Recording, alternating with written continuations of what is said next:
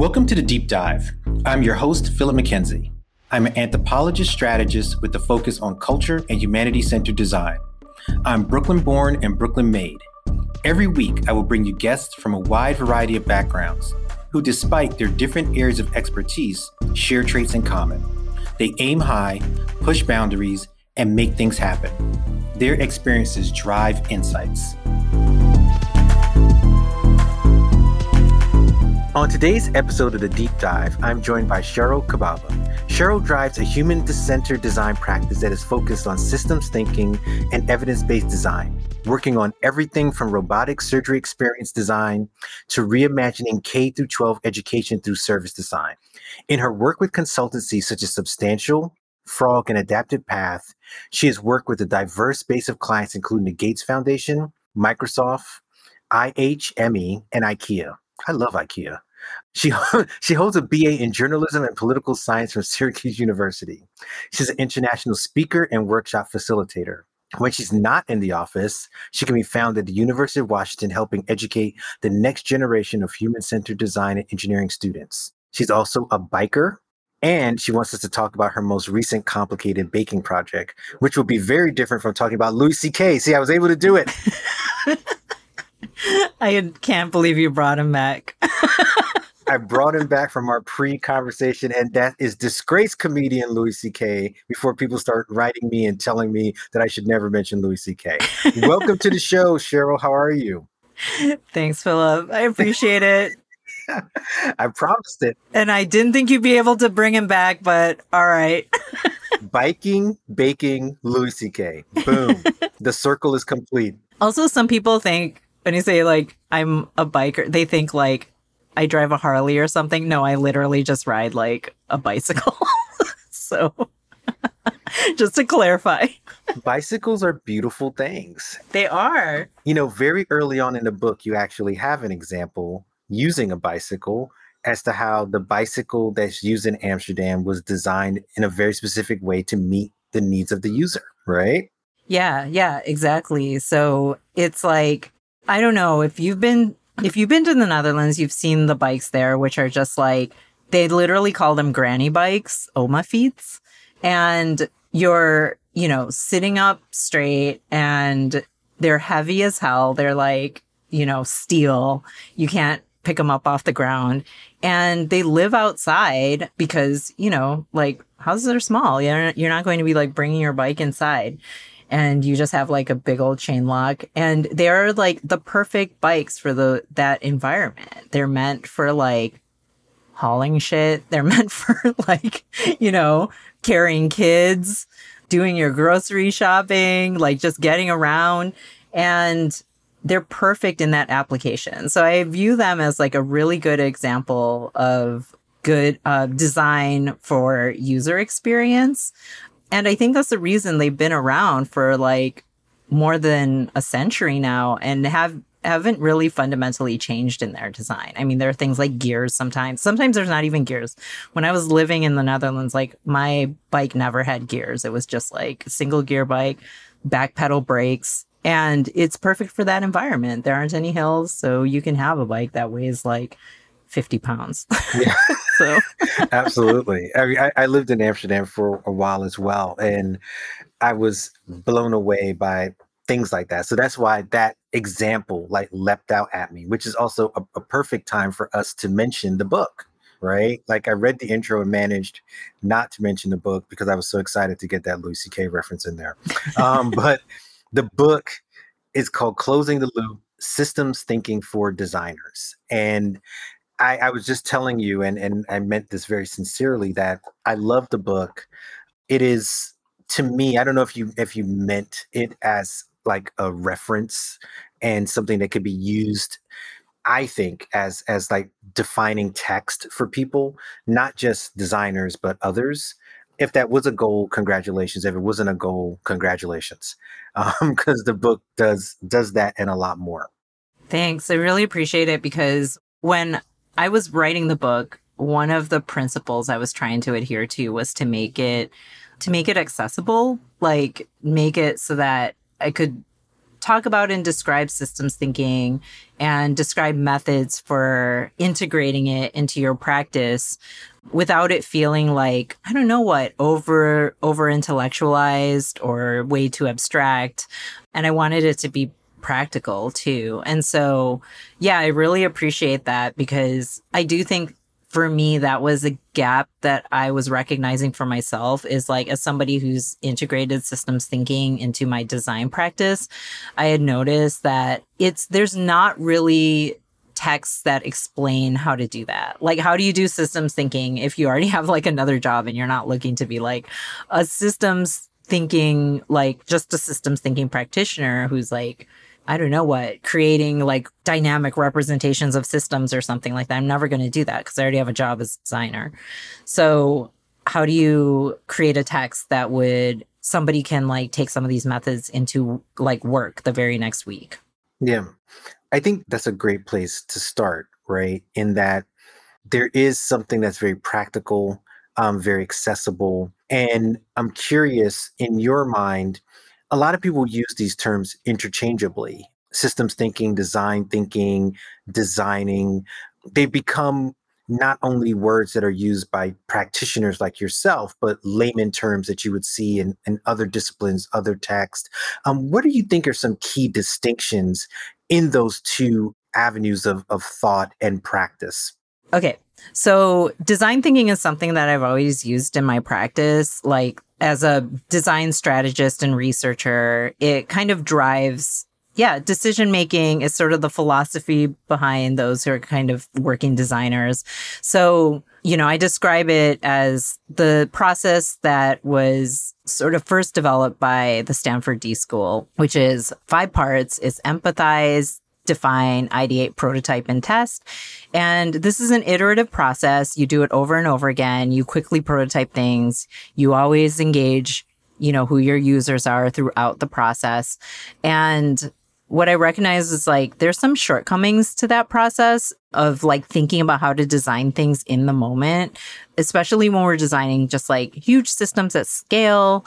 We're designing for complexity, etc. So this is where I wanted to combine systems thinking and design thinking, in that design thinking solutions are part of the process of systems thinking. So within systems thinking, you can expand who your stakeholders are, like who are the people in the system that you're affecting. Like, I do a lot of work like in education, for example, and you're not just designing for like how teachers and students might use a product. Let's say you're designing an ed tech product. You're also thinking about people in the different school districts. You're thinking about policymakers in education. You are thinking about parents and families. You're thinking about the political landscape. You're thinking about like the different kinds of demographics of like students and teachers.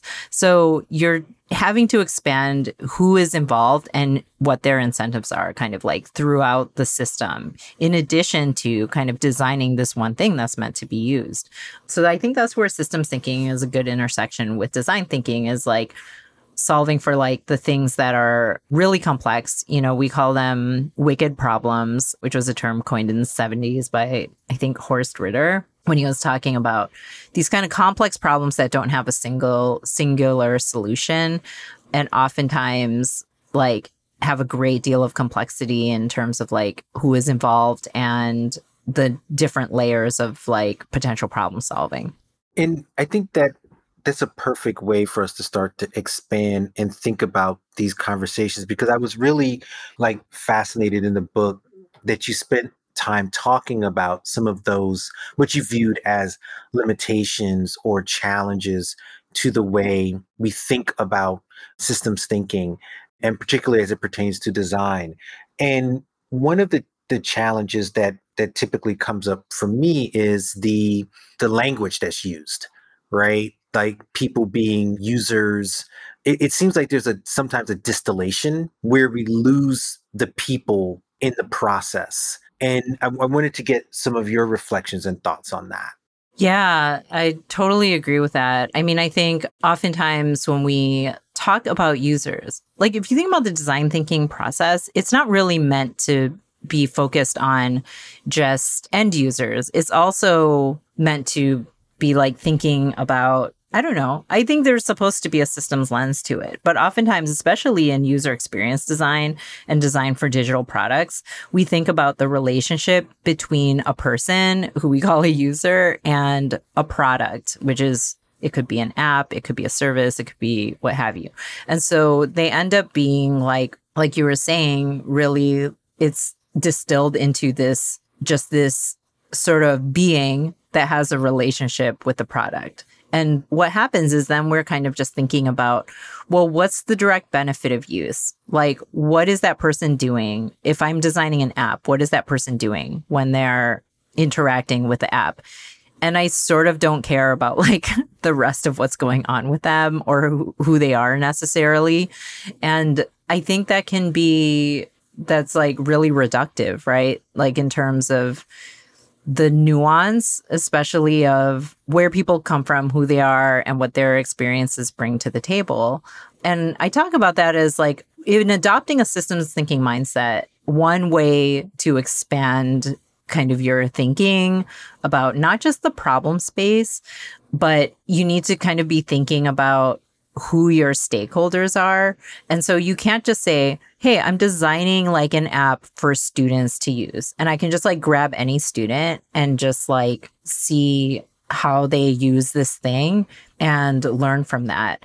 And that whole thing is like agnostic to who somebody is. Like if you're doing that and the student you're grabbing is like, I don't know, the most privileged like private school student, they go to school in like a high socioeconomic, white dominant environment, like that's a very different experience than a student who goes to like an under-resourced public school.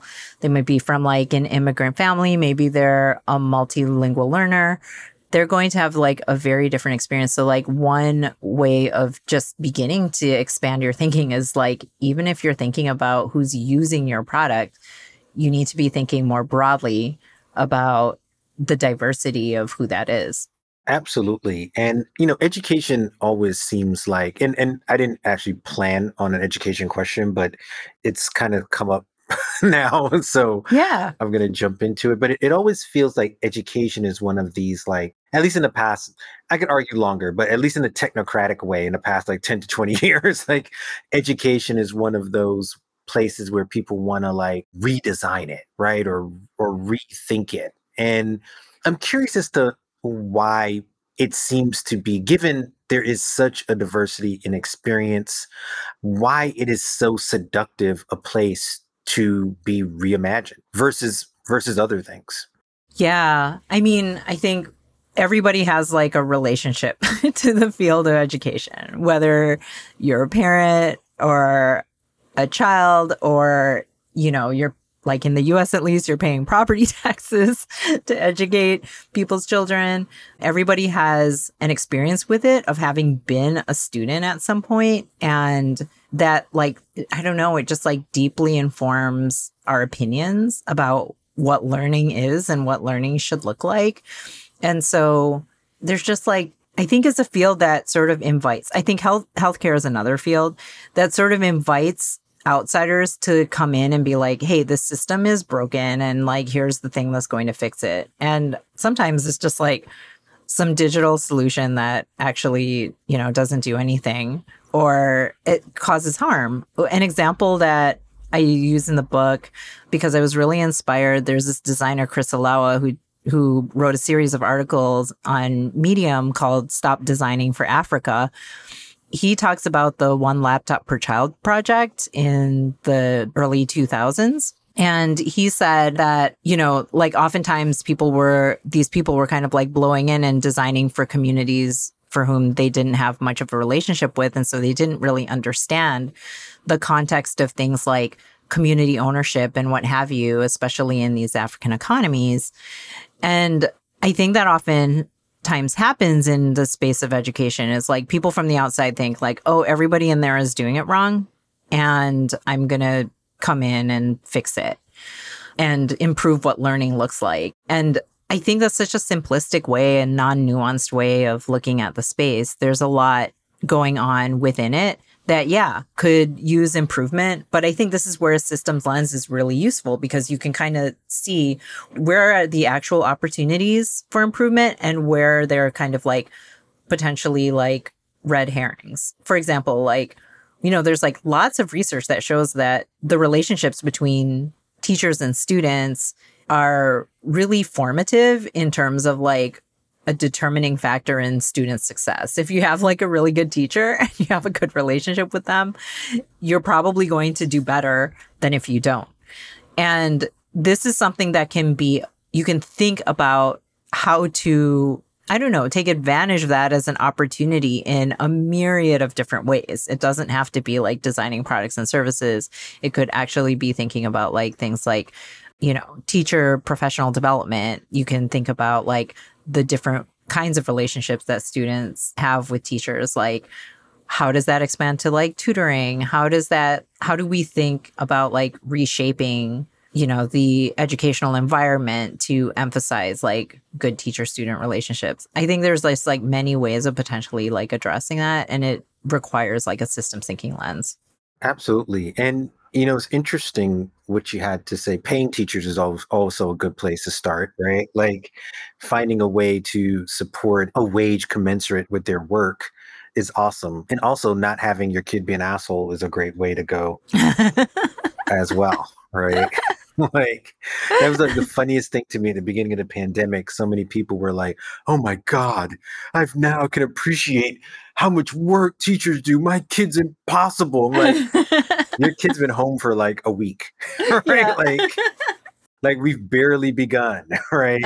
But it's interesting because I try to always dig into the root causes of things, which is why I think your book is so exciting because it urges the user to really dive into that complexity, right? To use these tools to start to pull apart these wicked problems, right? And using education just as to complete the thought, it's interesting how so often it starts with the supposition that, oh, education is broken, right? Like we start off with the idea that, this thing isn't working. And sometimes I wonder, is that true? Right? Like what's it not work? Like what specifically isn't working about it? Like I was people tell me it's broken. And I grew up in the 70s and 80s. And I learned just fine in a public school. Um, I like to think, right? It kind of got me to a lot of good places, so we wasn't that bad. Um, but now we're in this different space where it seems like the branding has worked to convince us that the education itself is by intrinsically broken, and so therefore we need to fix it. And then now here comes the design overlay. And so I'm just curious about like digging into like root causes for things using these tools. Yeah, it's funny because I don't know if I actually say this in the book, but one of the ways to kind of think about systems is, like it's always like problematic when people are like, blah, blah, blah, the system is broken. The education system is broken. The immigration system is broken. It's like, well, it's not actually broken. It's actually working as intended. Like, and by intent, I mean, the system has dynamics within it that are reinforcing everything that's been decided to get it to work the way it is now. So in terms of education, like, so we think like testing systems are broken or what have you. The testing systems that are in place are because like certain people are incentivized to keep it in place the way it is. So really what you're thinking about, especially when you're thinking about root cause, is like, where do power dynamics lie? Like who holds the most power in these systems? And how are they making decisions that reinforce, I don't know, qualities like inequities within the system, like how unfair it might be, and how, for example, in education, how different students might have very different experiences, some much worse than others. And I think there are like easy ways to kind of like start having the conversation about root cause, because I think oftentimes, like, especially like for design practitioners, well, for anyone really, like, we're really attracted to solving for like the symptoms at the surface. So like one of my favorite sort of systems thinking models is the iceberg diagram, because you see certain things happening as an event. This is what's visible to you. And beneath that, there's all sorts of patterns and trends. there's structures that are in place. And then at the very bottom, there are mental models. So just the way the mindsets that people hold that sort of surface in all those layers above in the iceberg. And so kind of getting to that mental model space, you can really think about, well, how do we solve for root cause? Like, how do we solve for, the fact that, I don't know, I'm thinking about like I do a lot of work in the space of like math education, like the fact that math instruction feels irrelevant to students, or that the quote unquote traditional math sort of stems from this sort of like, in many ways, like white supremacist way of like kind of teaching the subject. And how do you then like kind of use that as a starting point for potential problem solving? Because these things end up getting codified into actual like infrastructure and systems. Like those attitudes get codified into the way assessments or testing takes place, the way students get tracked in, whatever subjects. And so like those are all good places to potentially problem solve, and not just like the surface area of like students are not performing well in this subject. Like, how do you address it? Oh, well, maybe we'll apply some tutoring to it or something. Like that's like one potential solution, but you should be working at like every layer in the iceberg. Yeah. And icebergs are very, very popular analogies, right? One of my favorite recent National Geographic covers was the plastic bag floating that looks like an iceberg. Yes. That's iconic, right? Like I So feel like good. that should have won like many things to the extent that I don't know if it did or didn't, but it should, because it's like locked in my brain, right? Because it's kind of a perfect picture. So National Geographic, kudos to you. But the iceberg is a good place for us to spend some time, not just because I wrote it down in my notes, but it's always good when we get to a place that's in my notes without me having to get us there. Yeah.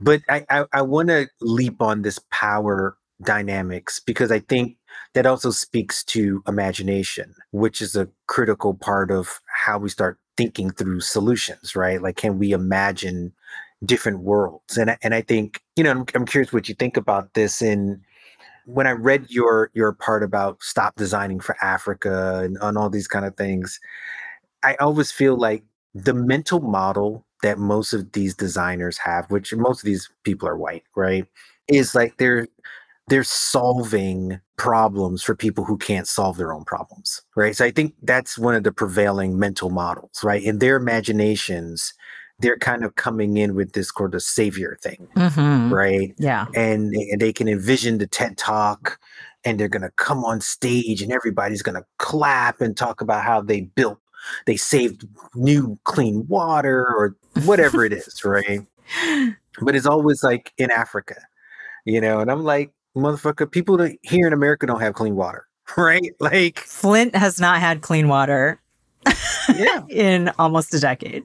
yeah. Flint doesn't have clean water. And, a lot of places where white people live don't have clean water, right? Like you can go in Kentucky, West Virginia, Alabama, like they have ringworm in Alabama. That's right. Ringworm, right? Like what's happening, right? But they love to spend their time thinking about places like Africa. So I'm only using that as an example to try to get to how do we wrestle with that dynamic of power and how power affects imagination, because ultimately it also leads to resources, right? Like what's getting looked at, what's getting designed for, who's getting the resources to do this work. Yeah, exactly. I think that resonates so much with me because I wrote a little bit about like designer positionality. So just thinking about who you are, your privileges, like even like, are you coming from a Western hemisphere like country?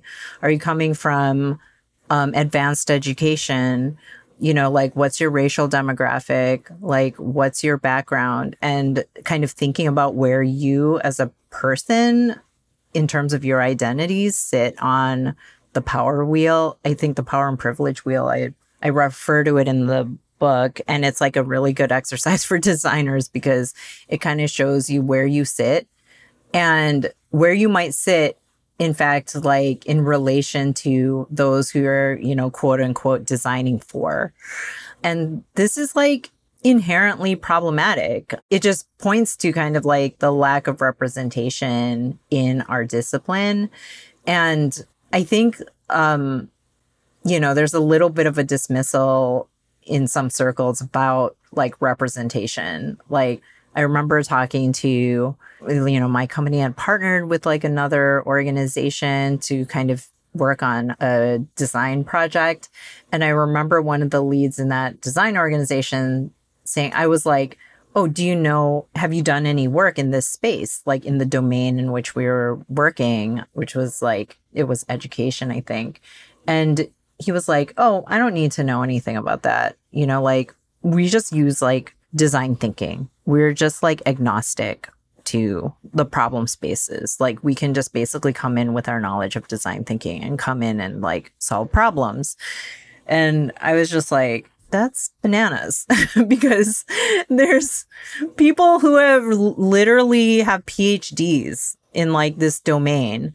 And you're trying to say like, you can just parachute in and just like solve for this. I mean, in relation to like Stop Designing for Africa, like that's like the complete attitude that those like designers and technologists had when they were like I can't remember what it was called, but they were designing like a soccer ball that kids could kick around and generate electricity. And they like literally knew nothing about the communities that might be using this. And not only that, but like the product was bad. It was like, it didn't actually, like the kids would have to kick around the ball for like 100 years before like powering a light bulb or something.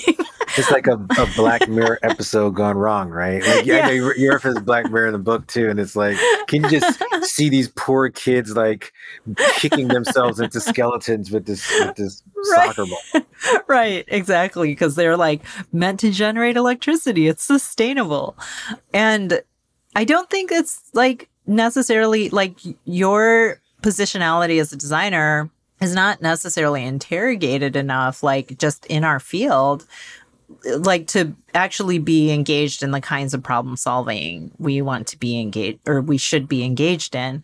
And I think I talk a little bit about how, there's that saying, nothing about us without us. And I think that really holds true in the design space. Like you need to have representation on your team within your organization if you're going to be, quote unquote, problem solving for people within certain spaces. And so that's something like I try to emphasize like within my own practice is like this idea of like, we need to have people like from the communities for whom and with whom we're designing in order to be able to kind of like think about these problem spaces with a systems oriented lens. Yeah, it's interesting to me how something that seems so just basic in the sense of common sense, can be met with such opposition. Yes. On the other side. Because I mean, I think now we're in full-throated opposition mode, right? Where, George Floyd is gone. Ain't nobody thinking about that no more, right? In the sense that you can see the full-on attack on all things around diversity, representation, whatever language you want to use. The idea is that, look, we're done with that. Yeah, it's actually like the blowback is blown back hard. And it's just like, I was told on one of my projects, you're not supposed to use like the word equity because that like sort of sets off some policymakers. And I was just like, what? Like this whole project is oriented around increasing equity. Like how exactly were we going, like how can we navigate that? And so I think it's just, yeah, I mean, that's something to consider. I mean, I think that is actually kind of like a causal loop that we need to address. Like, so concept and systems thinking is like creating causal loops. So like understanding how problems and solutions feed back into each other and that it creates this dynamic. And so, like a good balancing causal loop is like a thermostat. So it's like, oh, you want the room to be 72 degrees, the heat kicks on. It reaches 72 degrees, the heat kicks off. And then that just kind of like balances itself as represented in a circle. And Peter Senge, who wrote The Fifth Discipline, it's about systems thinking and organizational change management. I think he wrote in the 80s or something. He said that today's problems were yesterday's solutions. I'm paraphrasing. And that's a good sort of mindset to have when you're engaged in systems thinking, is like nothing that you're going to be creating right now or designing or, whatever quote unquote solutions you come up with, they're going to create their own problems. And so you're either going to need to anticipate that or like figure out how to mitigate potential problems that those new solutions could create. And so that's like a really like important thing to acknowledge. And, that applies to sociocultural things like the blowback and political things like the blowback that we're currently experiencing, for example, within education and sort of like the blowback to like the demands for racial justice. I think in a way, it's like you can expect that to happen. I think you could and you should, right? Yeah. Like the rallies were still in the street. And in my mentality and those among my friends in our chats together was like, look, this ain't gonna last long. Right? Like yes. corporate largesse toward being, engaged around diversity or equity or whatever, again, whatever language you want to use, we got a small window in which to extract something from this that's going to be a net positive, right? If anything, I would say the window slammed shut quicker than I anticipated, but I can always count on certain things. So I did count on the window closing. I just thought maybe we had another year. But clearly that was not the case. They're speeding up the timeline. Oh, man. The timeline is faster than it's ever been, right? So maybe we're in a more meme culture, right? Everything's happening faster. So I think like when you talk about causal loops, I think their causal loop is like, okay, these folks talking too much. How do we get them to shut the fuck up? Right? Like, can I just go about my business uninterrupted? I do not want to think about this anymore. Did we solve that? So I like wonder what like the white thermostat is for like silence. It's like it's getting too loud in here. Yeah. So Absolutely. We need to turn the volume down. It's like when you have like an audio and you see it like tipping into red, when they see like too many black people, too many brown people, too many women, too many queer start to tip into that red. They're like, yeah. got to turn the volume down on this. Time to start cutting some funding. That's right. Exactly. It's time to start focusing on critical race theory. Exactly. Or that other sticky one, corporate priorities. Right. Yeah. These are tough economic times. And so in these tough economic times, we need to rethink our corporate priorities. Like, damn, ain't y'all been eating high off the hog for the past 15, 20 years with record profits? Now they're done with us. But, that's an important element, right? Kind of anticipating that, to me, shouldn't be difficult if you know history, right? Like reconstruction is a useful tool. Yeah, it is really interesting. Just like, I think that's why part of like the systems thinking mindset is really trying to understand power and power dynamics and where power lies and what people like powerful people are incentivized by, because that will tell you a lot about like why things work the way they do. And so yeah, I was thinking, for example, like I think a couple of weeks ago in the news, have you heard about this app that I think like they designed for migrants to make their like sort of immigration appointments? Like it's just I didn't hear about that, but yeah, you can imagine like this thing is not working. That sounds strangely suspicious. Yeah. So it's like you're a migrant who's crossed the border, you're an asylum seeker basically, and like the idea is like, okay, now go to this app to like make your appointments, and like, like ICE is using it. And it's just, I mean, it's so predictable. Like, of course, the app doesn't work. It can't like handle the volume of appointment requests. I was reading this story about how one lady was in, like a migrant camp in Texas, had to make an appointment in Arizona and find her way there. Like, it's just bonkers. And like, Also, like what this says is this tells you a few things. Like if you think about it as an iceberg, right? Like if you're like the app, what we see is this app is not working properly. Beneath that are just like all of the patterns, all of the infrastructure questions. Like this is not a priority. They're not, actually spent funding this in a way to make it effective. And then at the bottom of the mental model is like, yeah, these are people who are low on their governmental decision makers, low on their priority in terms of like problem solving for them or helping to make this process easier.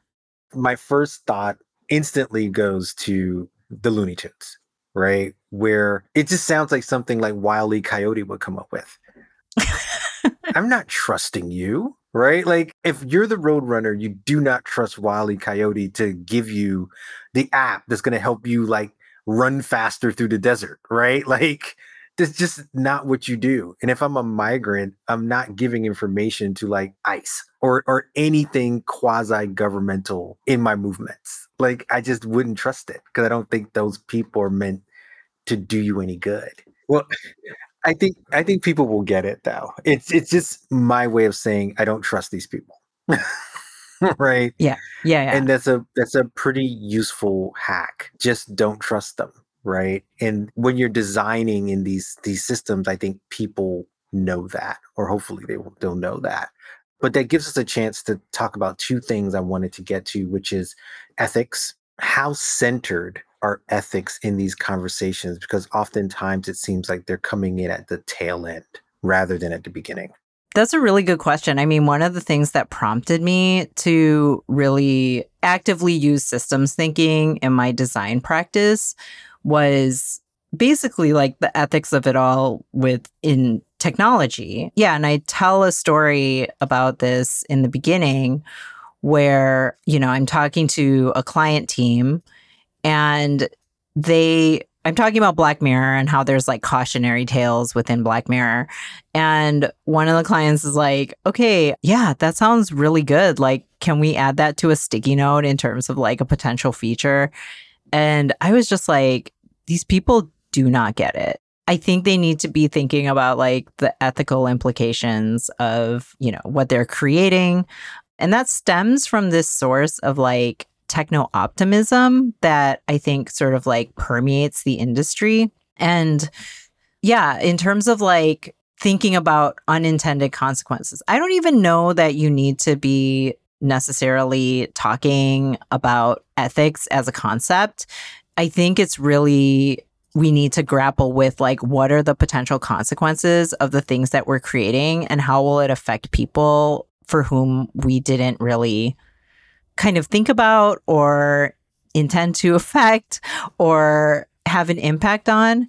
And so I think there's a techno-optimism in the industry, like, especially because like I've done a lot of work in the technology space.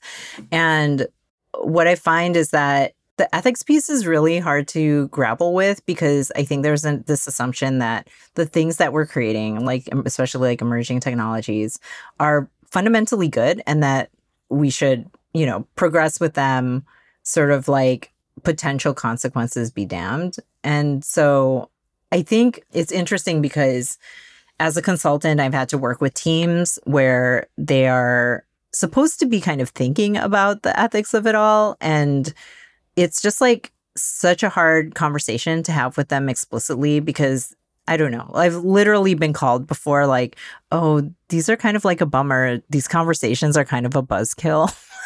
Can you like not, can we not talk about that piece? Can we talk about like all of the opportunities and like the good things that this new technology might result in? And it's funny because I include a couple of tools that I worked on in the book when I'm talking about unintended consequences. And they're meant to expand your thinking about pretty big things like algorithmic injustice and like how different people might be ignored or different groups might be ignored within the products that you're designing, as well as like what's the environmental impact of what you're designing? And these tools, there's one that I worked on at my last company called the Tarot Cards of Tech. And then there's another one that I worked on with a Midyar network called the Ethical Explorer. And Mhm. these are like fun little toolkits that you use kind of like as a, kind of like a game with your stakeholders. And what I found is like by having this entry point that felt like non-threatening, we were able to have those conversations about ethics, which was, it seems like such a trivial thing, but creating an experience that is like, oh, this is like a fun little thing and not necessarily like this buzzkill conversation that we're going to have about how we're going to do all sorts of harm, at least in the tech sector, was like a pretty good entry point. Nobody wants to talk about like the unintended consequences of what they're going to be doing.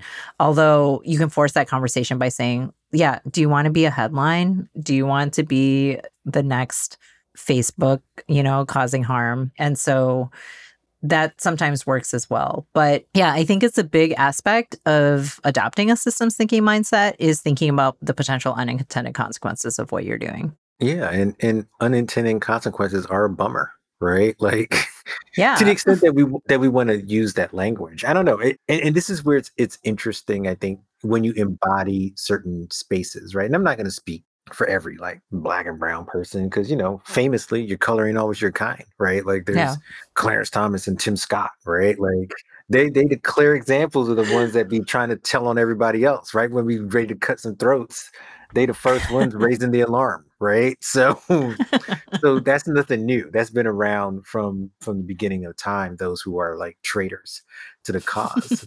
But I think when you embody certain experiences or backgrounds, you can't help but think of unintended consequences, right? Because Right. you're I don't know. It's like kind of when I was making the joke about the app earlier. Like I'm always looking at something with the critical eye because I can't really trust these folks, Hmm. right? So, when they start talking about, oh, we're gonna build like tech cities in Oh, yeah. Toronto and smart cities, all this kind of like, nah, Jack. I don't I need know where this is going. yeah, I don't need more eyes on me, right? Like enough's enough, right? And I think when tech is so obsessed with knowing where you are, like from their perspective, it's to sell you things, right? Like they want to have this, like, I think about Minority Report as he's like fleeing from the police and he walks into the Gap and they're like, so good to see you, sir. Like, welcome back. And it's like the new eyes, and they call him like Mr. Makamoto or something, right? And like they love that aspect of it, right? Like, oh, look how clever we are. We can put ads everywhere. But when you come from radical spaces where your movements have been policed or where your social movements are under attack, all that surveillance ain't cool. Yeah. I mean, I think it's funny because like who was I was having a conversation with someone the other day and we were talking about, do you remember those like Boston Dynamics videos where those Oh yeah, those yeah, robots. the robot dogs and Yeah. stuff like that. Back when they were releasing a lot of videos, I don't know if they like are still like releasing all these videos. I remember I would be working like in the consultancy where I was working. It's like, we had a lot of like white male developers and you'd hear about like, oh, there's a new Boston Dynamics video and you'd kind of like gather around and watch it. And people's reactions were it felt like extreme ends. If you were one of these like white male developers, it's like, wow, this is so cool. This can have like so many applications. If you're like a person of color, like sitting there watching this, you're like, no, these Yeah. things are out to get us. Yeah. It's horrifying. These are Right. horrifying. This is actually, like this, watching this is my Black Mirror. And that shows you how problematic it is when you don't have like diverse teams working on this stuff because they don't fundamentally come to the table. If you've had nothing but like really good experiences with robotic technologies, or you haven't experienced the receiving end of surveillance in a way that, is harmful to you, then that's not the first thing you're going to think about when you're like developing these new technologies. And so, And that's the piece of optimism, right? It's easy, whether it's tech optimism or something else, right? Because if you're the average Joe Schmo white person, your interaction with police has probably been pretty good, right? So you don't have a reason to fear them, right? Because I've seen white people do shit to police where I'm like, what? Like it's incomprehensible to me. And I can imagine a lot of crazy shit. And I've just seen like you just go to the average like concert that's like kind of a heavily white person concert or like a hockey game or like the Celtics are in town, something really white, you know. And I have watched white people talk to police, men and women, like with that kind of like, they're like, hey, move it along, buddy. Who do you think you're talking to, man? They're pointing the finger and shit. Right. Like, give me your badge number, sir. I pay your salary out of my taxes. So take that, buddy. And I'm like, what the fuck? I'm like, you are the bravest, drunkest human. The I've drunkest, ever seen. yeah, also not even coherent and like feeling like they can do that. Oh man, St. Patrick's Day. I literally Oh, watched, and I'm not even lying. Like, first of all, St. Patrick's Day is a day that's the most anti-black holiday in the world. I know. I don't even I go was, into the city on St. Patrick's Day. I know. I was gonna say it's like it gives license for white people to just like wild out. Like I don't even leave the house. If I don't have to leave the house on St. Patrick's Day, it's like if this was like an old 1880s movie, you see all the black people like shuttering their windows, closing the gates. Like, let's all stay in until the darkness has passed. That's St. Patrick's Day to me. But for some reason, I was in St. Patrick's Day and I literally watched a drunk white dude throw up on a cop's shoes. what? Throw up on these cop shoes, and all that dude did was like, "Ha, you had one too many," as he like kicked the Are vomit you off. I was like, serious? I'm not kidding. I instantly went down into the subway. Wasn't even my train. You're And I was like, just I'm out of here. bye. I'm out of here. So That is I think wild.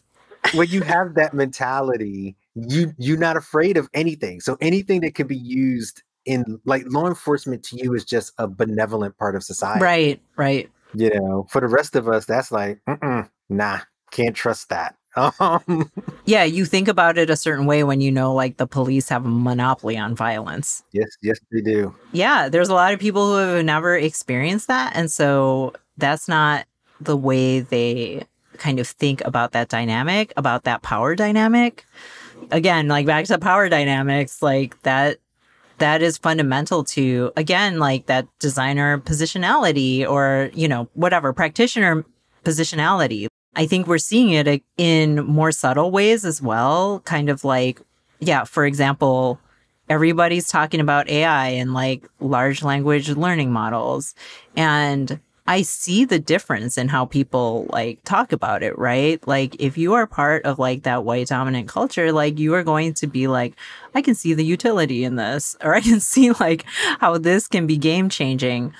And I've literally seen panels, like I was at South by Southwest, the education conference, and I was like, oh, some of these panels where it's just basically white male technologists, they're like, oh my gosh, this has so much potential. And we're literally unable to field questions about potential like social injustices that might occur. Like, what are the unintended consequences of this? And could not talk about what any potential unintended consequences are. So that's a problem because there will be consequences that you did not anticipate nor intend, especially if you're one of those people on those panels. And when they think about consequences, their consequences, like, they had this whole like grandfather or godfather of AI, this Google guy that they've been talking about lately. Oh, yeah. He's been in the press. And I'm like, yo, fuck that guy, right?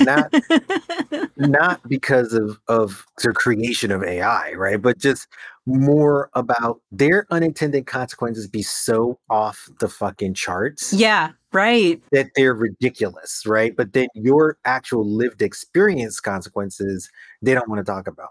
Yeah, that's so true with emerging technologies. They're like, there's going to be a general AI. It's going to be sentient. It's going to like take over the earth. No, this is going to be used. How is this going to be used by the police tomorrow? How is it going to be used by the police tomorrow? How is it going to be used for testing, right? And how is that going to create bigger gaps in education. If we're talking about, these are still high stakes things, but it's either already happening now or it's going to happen tomorrow. That thing becoming sentient, it is literally just predicting what word comes next, is so far off that it's almost an injustice to hear about that as a consequence at this point. And they don't even know what being sentient means. Right. Right. Like that, like seriously, that's where I take it. Like people are like, oh, these things they're gonna start thinking. I'm like, you don't even know how to think. Like we don't really know how our brain works.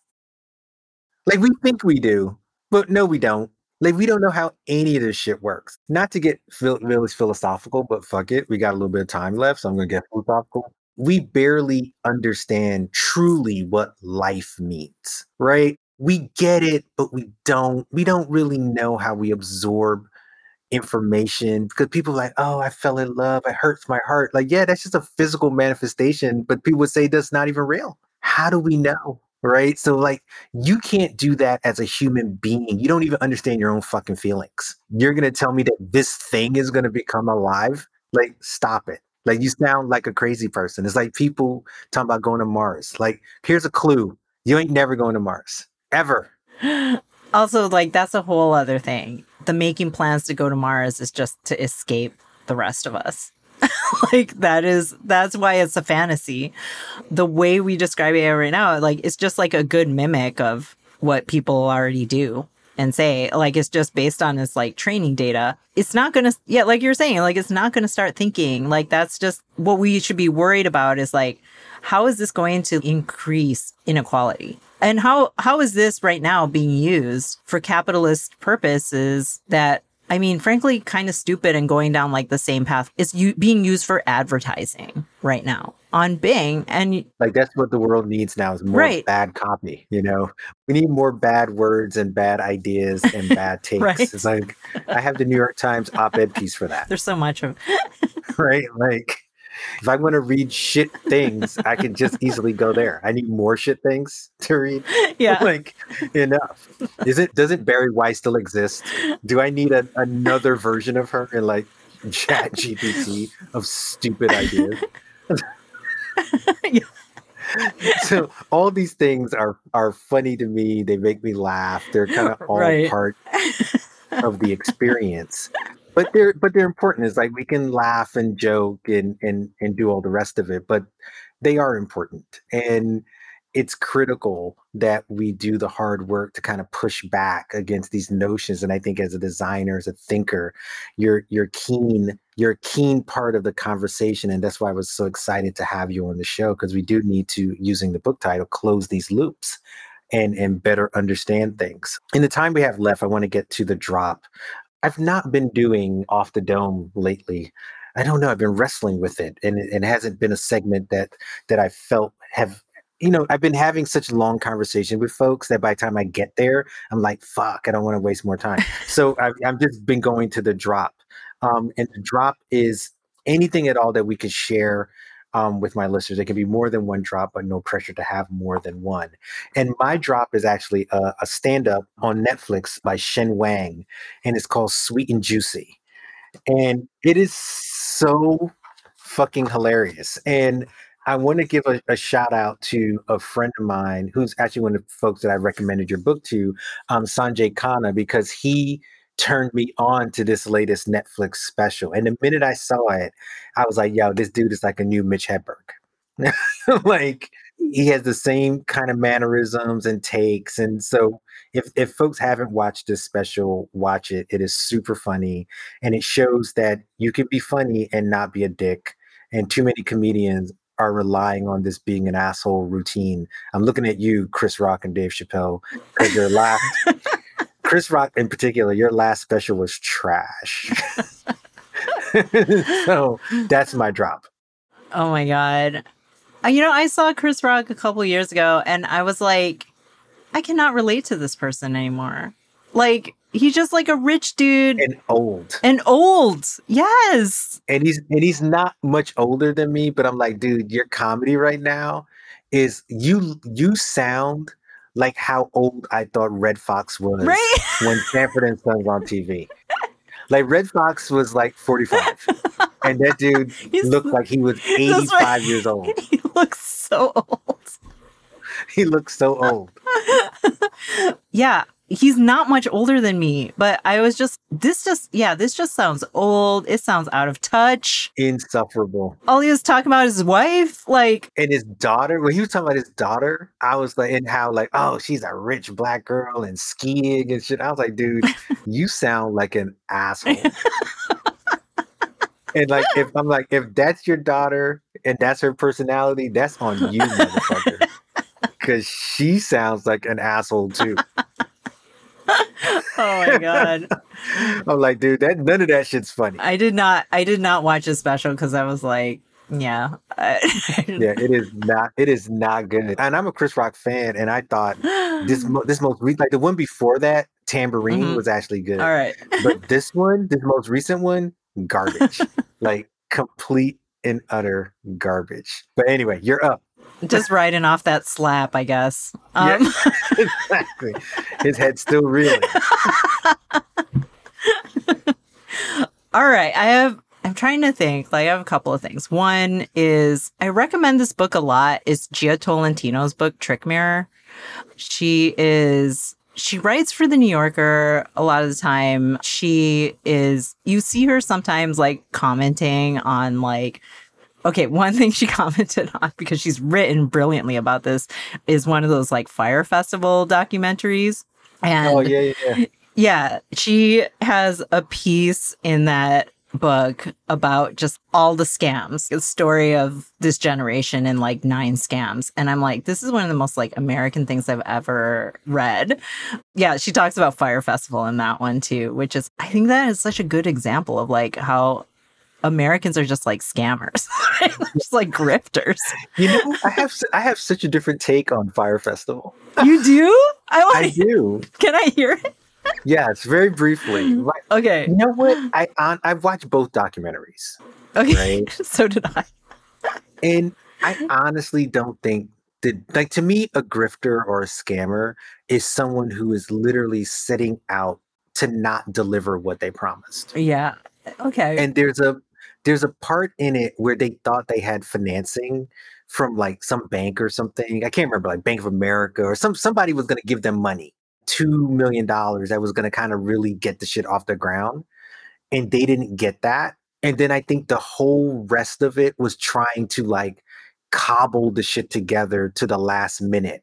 Like change the location, do this, do that, do this, true. do this. That's true. But I honestly feel like if the dude had gotten the money, I think he would have delivered on what if the money was enough, right? Like I don't think he would have took money from JP Morgan and just absconded with it. Right.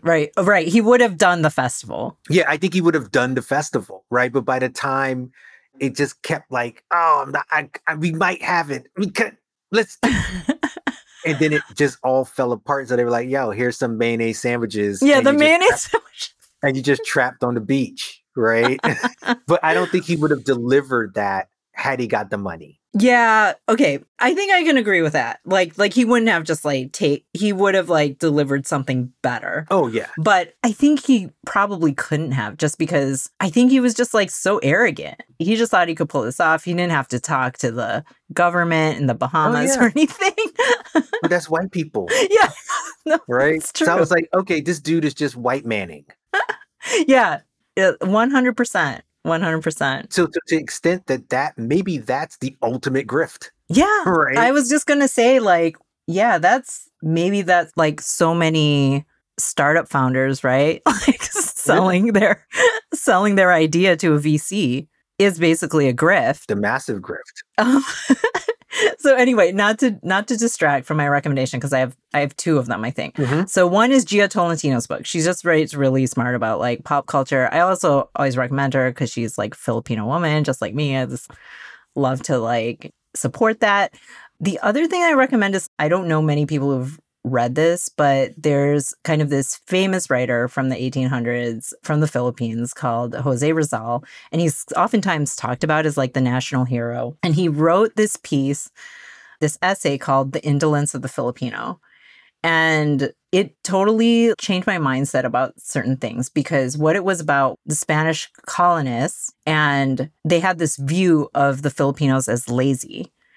And basically what he writes about in The Indolence of the Filipino is how they weren't lazy. This is actually a way of their lack of desire to work and to like work their asses off was actually a way of sticking it to the man. Yeah, absolutely. Yeah. And it's just like you see this perception that certain people are lazy, they're not doing the work. I see this all the time in education. Like I've literally heard teachers say like my students are lazy. And you're just like, you just don't know how to relate to your students and they're just not going to be doing the work for the sake of doing the work because of your authoritarianism.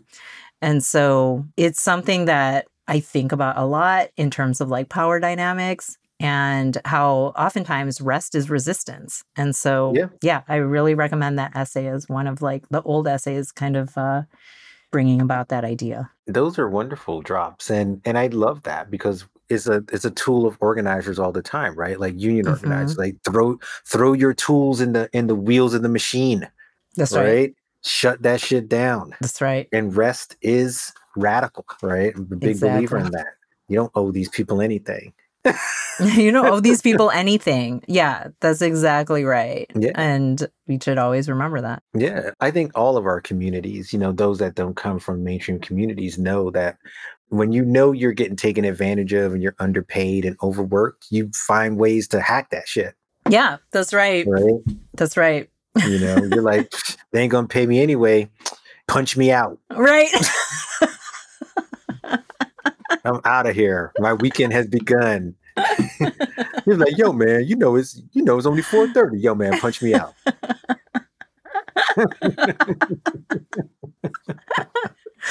Resistance. It's resistance. It's resistance. Sheryl, this has been a wonderful conversation. We had a lot of laughs. Even before we started recording, we had some laughs. I know. The book, again, Closing the Loop, Systems Thinking for Designers. And this was wonderful. I loved having this conversation with you. Yeah, same. I loved all the topics you brought up. We heard about Wile E. Coyote. We heard about Louis C.K., maybe unfortunately, but we heard about it. Yeah, I really appreciated it. Yeah, thank you so much for being on the show. Yes, thank you for having me.